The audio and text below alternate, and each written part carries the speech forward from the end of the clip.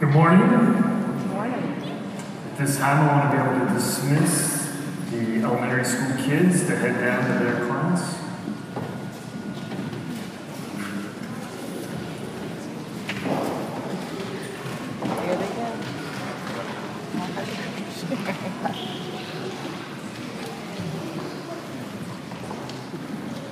And as they go, I'll remind you, we are now in our third week of a sermon series, 3 Mile Per Hour Faith, as it was mentioned. In the first week, we tried to set the stage to say that how we move into this kind of faith is to understand we need a Savior and that we have a Savior, and that we can claim that and move at the Lord's pace.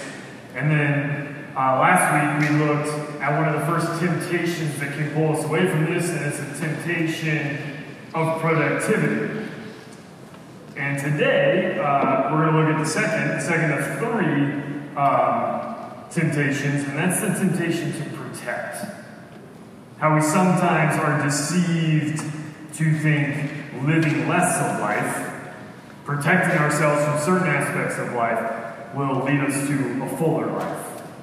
And now that's not really true. I'm excited about it, but as we begin, let's go to the Lord in prayer. Will you pray with me?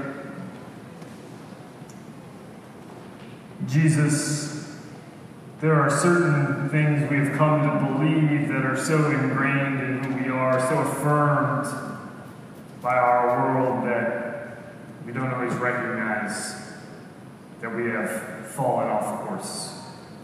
And so through your word, we pray that we might not only hear a call to turn around, but we might encounter that call as grace, and we might leave here changed people. People who know you and know ourselves better. Pray these things in Christ's name. Amen. Well, a couple Sundays ago, the first Sunday of the series, I walked to church. Saw Rachel on my walk there. And it's something I'm going to encourage you to do later in this series. If you live far away, don't freak out. Not to church, but just to walk somewhere you normally drive. Come here routinely and just see what it's like. But before beginning my stroll of worship, I checked Google to see my best route options. And above the directions, it said something I've never noticed before. Maybe because I never walk anywhere where I need directions, never walk that far. But it said this, above it said, use caution walking. Directions may not always reflect real-world conditions. It's right there. Never seen that. That's amazing. If I drove to church, and I checked this, if I drove to church, Google offers no warning. They do not hedge on what they are telling me. They can confidently predict every part of my commute. There's no warning before driving directions. They are experts in the quickest way. But desire something at the speed at which God engaged the world. Walking. Google. The information center of the world is like, best of luck, dude. This is our best guess, but we cannot provide you accurate information for this way of life. And that was probably my biggest takeaway from the actual walk, that Google was right not to necessarily be overconfident. Walking somewhere brings in a ton of unknowns. You're far more vulnerable. So many things can affect your travel, demand your engagement. For instance, every time I pass someone, I had to decide whether I was going to interact with them. Was I going to say hi or grunt? I did a couple grunts. Was I going to pretend to look at my flip phone like it could do something? In a car, I never had to make decisions like that. Am I going to interact with this car? That would be weird. But walking speed, it just didn't offer that luxury. It was inherently relational. In a similar way, walking to church, it forced me to engage Amelia, my wife, in more intentional ways. I had to explain to her that I was voluntarily not going to use my car so that I could instead walk 5 miles to church one morning, which means she was going to involuntarily solo parent 3 kids for a little bit longer than usual. It didn't go over well at first. I believe we ended the conversation with me saying, well, fine, but on the way home from church, you can drop me off at the nail salon and I'm happy to walk home. Basically, what I realized is not taking the path of least resistance. It required that I ask for help. It didn't allow me to pretend I was self-sufficient. The whole experience felt like trying to drive the minimum speed around 285. It felt far more dangerous to go slower than if I was going like 80, right? In the end, the more our pace of life moves at God's speed, the more dynamic and unpredictable it becomes. And in a broken world, that is scary a lot of times. That leads us to want to speed up life as a protective measure. And it's in this context that we find our second temptation to a 3-mile-per-hour faith. It begins in Matthew 4, verse 5. Listen for God's word for each of us today. Then the devil took him to the holy city and had him stand on the highest point of the temple. If you're the Son of God, he said, throw yourself down, for it is written, he will command his angels concerning you, and they will lift you up in their hands, so that you will not strike your foot against the stone. Jesus answered him, it's also written, do not put the Lord your God to the test. This is the word of the Lord. Thanks be to God. So at the beginning, I said we're calling this the temptation to protect, which probably seems odd now that you've heard the scriptures. If the devil is inviting Jesus to jump off a building, it doesn't seem like the most protective move. Honestly, it doesn't even seem that tempting. This is the mustard sandwich of temptation. So it's like, I'm not really that interested. Thank you. It sounds like Scripture is warning us against bad intention trust falls or something. Like, I was really proud of that line. Bad intention trust falls? No? What the devil is inviting Jesus to do is to be but I don't think that's what it is. I think what the devil is inviting Jesus to do is to be less relational for the sake of his own safety. To speed up God's story. Skip all the mess in the middle and fast forward to resurrection. The devil says, don't engage this world at a humane pace. A walking pace with your creation, you'll be vulnerable. You'll open your life to being wounded in ways that aren't necessary. You're God. You're going to be lifted up in the end anyway, Jesus. We both know that's how the story ends.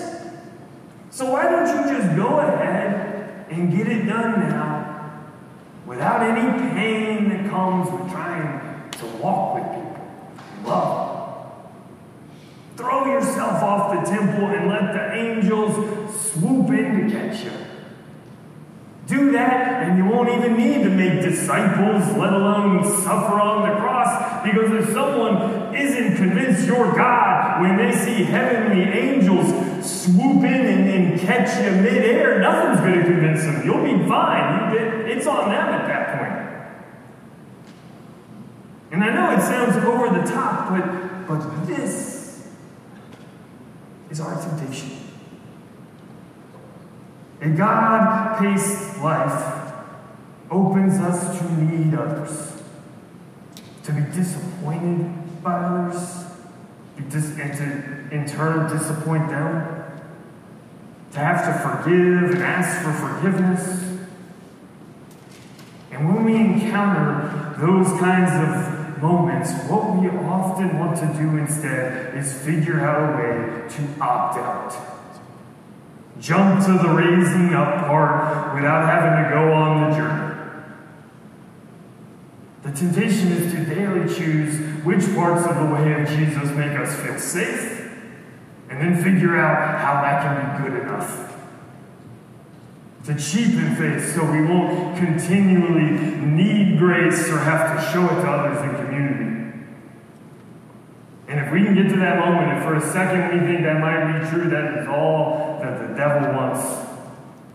We're not being tempted to give up every part of faith. All sin needs to win is for us to give up some part of faith. Just a little. So what does this look like? What does it look like in the, I'm probably not going to jump off a temple, but this is still a temptation in my life sort of way? Well, it's a little dangerous to specifically say what it looks like for you, but I can share a couple of spots that is true for me, or has been. I remember when our church decided to move our Sunday gathering from Grant Park up here to Sandy Springs. We tried to be prayerful about it, tried to be faithful about it, and when we announced it, we said that we felt the Lord was calling us into a new season. But afterwards, someone came up to me and said, I didn't appreciate you using that dramatic language, saying we were called. I don't feel called. And now if I express it, it sounds like I'm going against the Holy Spirit or something. You're not leaving any room to communally process this. You're protecting yourself from disagreement or being called out for bad motives by hiding behind religious language. I did not have a good response to him. Do you do that though? Do you claim the mysteries of faith to justify how you feel? To keep your desires from being challenged in community?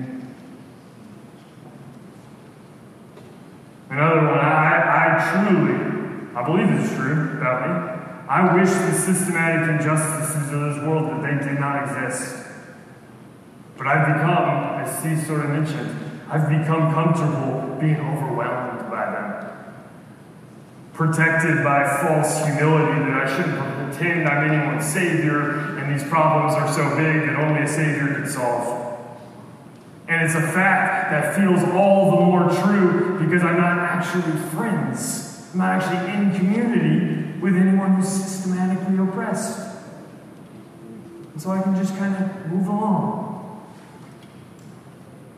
What about you?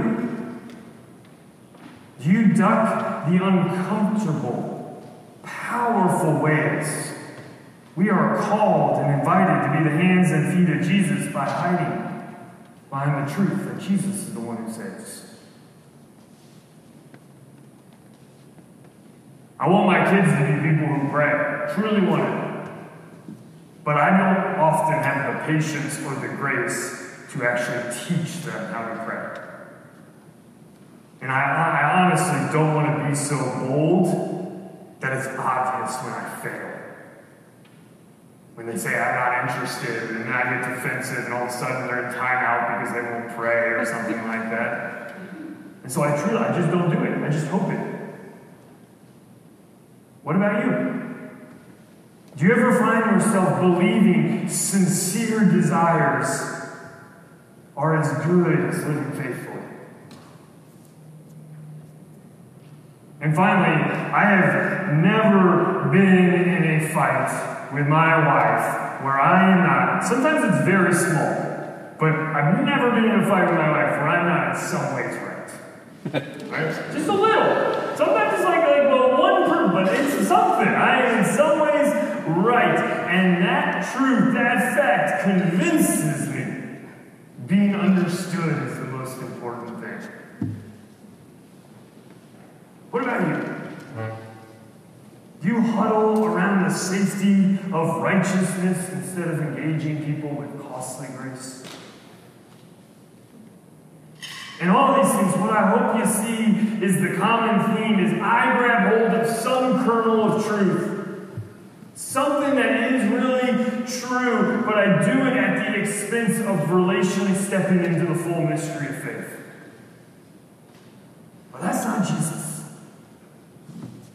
In our passage, the Lord doesn't deny the devil speaks the truth. The devil quotes Scripture. But Jesus refuses to pretend it's the whole truth. Jesus says, yes, I will be raised up. But I also will not put the Lord to the test. I'll be patient. I'll not jump over the pain that might come on the journey to resurrection. Therefore, as followers of Jesus, we don't latch on to the most convenient parts of the gospel. As disciples, we never decide what is faithful before any faith has been required. Discipleship is daily setting out in the direction of God's story of grace and trusting the Lord will bring his promises to fruition through that journey. Stanley Hauerwas gives a description of marriage that I often quote in premarital counseling, but I think it fits really well with what we're talking about today. He says, and I'm quoting here, too often ministers ask an engaged couple if they love each other. What a stupid question. What do they know about love? A Christian marriage isn't about knowing you're in love. Christian marriage gives you the practice of fidelity over a lifetime, in which you can look back upon the marriage and see sacrifice, pain, and reconciliation, and not ask, were we in love, but be able to proclaim, that is what love looks like. And friends, I believe that is a faithful approach in every part of life. That's how we're to engage our church, our work, our world. We don't figure out the end of the story and then find the perfect person or the perfect community or job and jump off, pretend like we've arrived. By God's grace, we recognize who we are and where we're going, and we do not put the Lord to the test.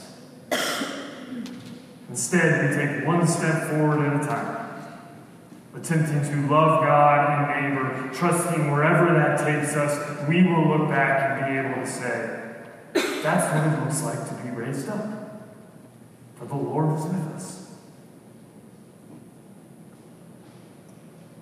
Back when I was teaching high school and middle school, I probably had a bit too much pride around the belief that if it came down to it, a kid was going to be honest with me.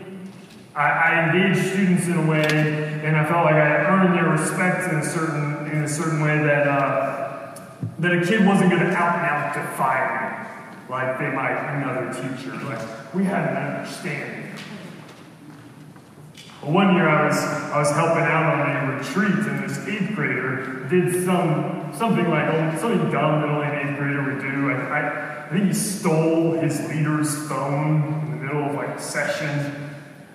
And after a couple failed attempts by another teacher to get him to confess, I went in and I was very confident. And I do my whole thing. I don't try to yell at him. I'm leveling with him. I shot it to him straight. I kind of treated him with a certain level of respect. And then I finally asked him, I said, did you take the phone?